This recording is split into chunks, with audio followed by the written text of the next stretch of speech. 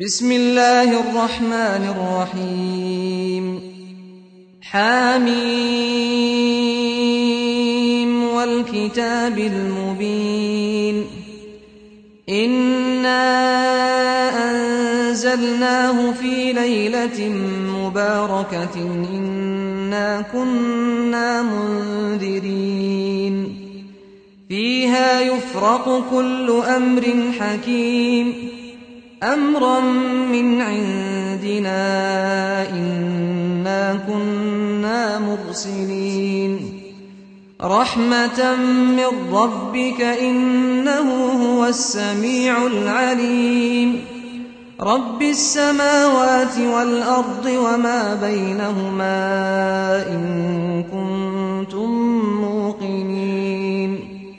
لا إله إلا هو يحيي ويميت ربكم ورب آبائكم الأولين بل هم في شك يلعبون فارتقب يوم تأتي السماء بدخان مبين يغشى الناس هذا عذاب أليم ربنا اكشف عنا العذاب إنا مؤمنون أنى لهم الذكرى وقد جاءهم رسول مبين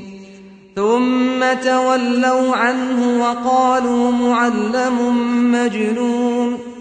إنا كاشف العذاب قليلا إنكم عائدون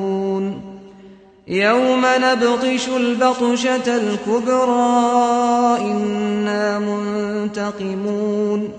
ولقد فتنا قبلهم قوم فرعون وجاءهم رسول كريم أن أدوا إلي عباد الله إني لكم رسول أمين وأن لا تعلوا على الله إني آتيكم بسلطان مبين وإني عذت بربي وربكم أن ترجمون وإن لم تؤمنوا لي فاعتزلون فدعا ربه أن هؤلاء قوم مجرمون فأسر بعبادي ليلا إنكم متبعون واترك البحر رهوا إنهم جند مغرقون كم تركوا من جنات وعيون وزروع ومقام كريم ونعمة كانوا فيها فاكهين كذلك وأورثناها قوما آخرين فما بكت عليهم السماء والأرض وما كانوا منظرين ولقد نجينا بني إسرائيل من العذاب المهين من فرعون إنه كان عاليا من المسرفين ولقد اخترناهم على علم على العالمين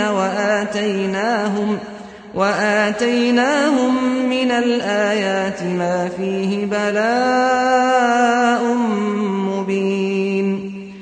إن هؤلاء ليقولون إن هي إلا موتتنا الأولى وما نحن بمنشرين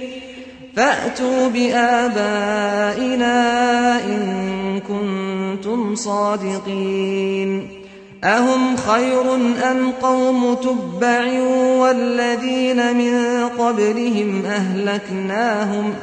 إنهم كانوا مجرمين وما خلقنا السماوات والأرض وما بينهما لاعبين ما خلقناهما إلا بالحق ولكن أكثرهم لا يعلمون إن يوم الفصل ميقاتهم أجمعين يوم لا يغني مولى عن مولى شيئا ولا هم ينصرون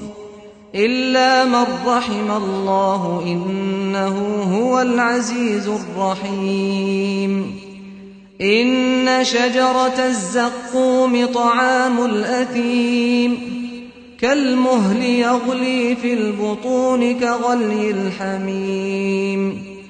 خذوه فاعتلوه إلى سواء الجحيم ثم صبوا فوق رأسه من عذاب الحميم ذق إنك أنت العزيز الكريم إن هذا ما كنتم به تمترون إن المتقين في مقام أمين في جنات وعيون يلبسون من سندس واستبرق متقابلين كذلك وزوجناهم بحور عين يدعون فيها بكل فاكهة آمنين لا يذوقون فيها الموت إلا الموتة الأولى ووقاهم عذاب الجحيم فضلا من ربك ذلك هو الفوز العظيم فإنما يسرناه بلسانك لعلهم يتذكرون فارتقب إنهم مرتقبون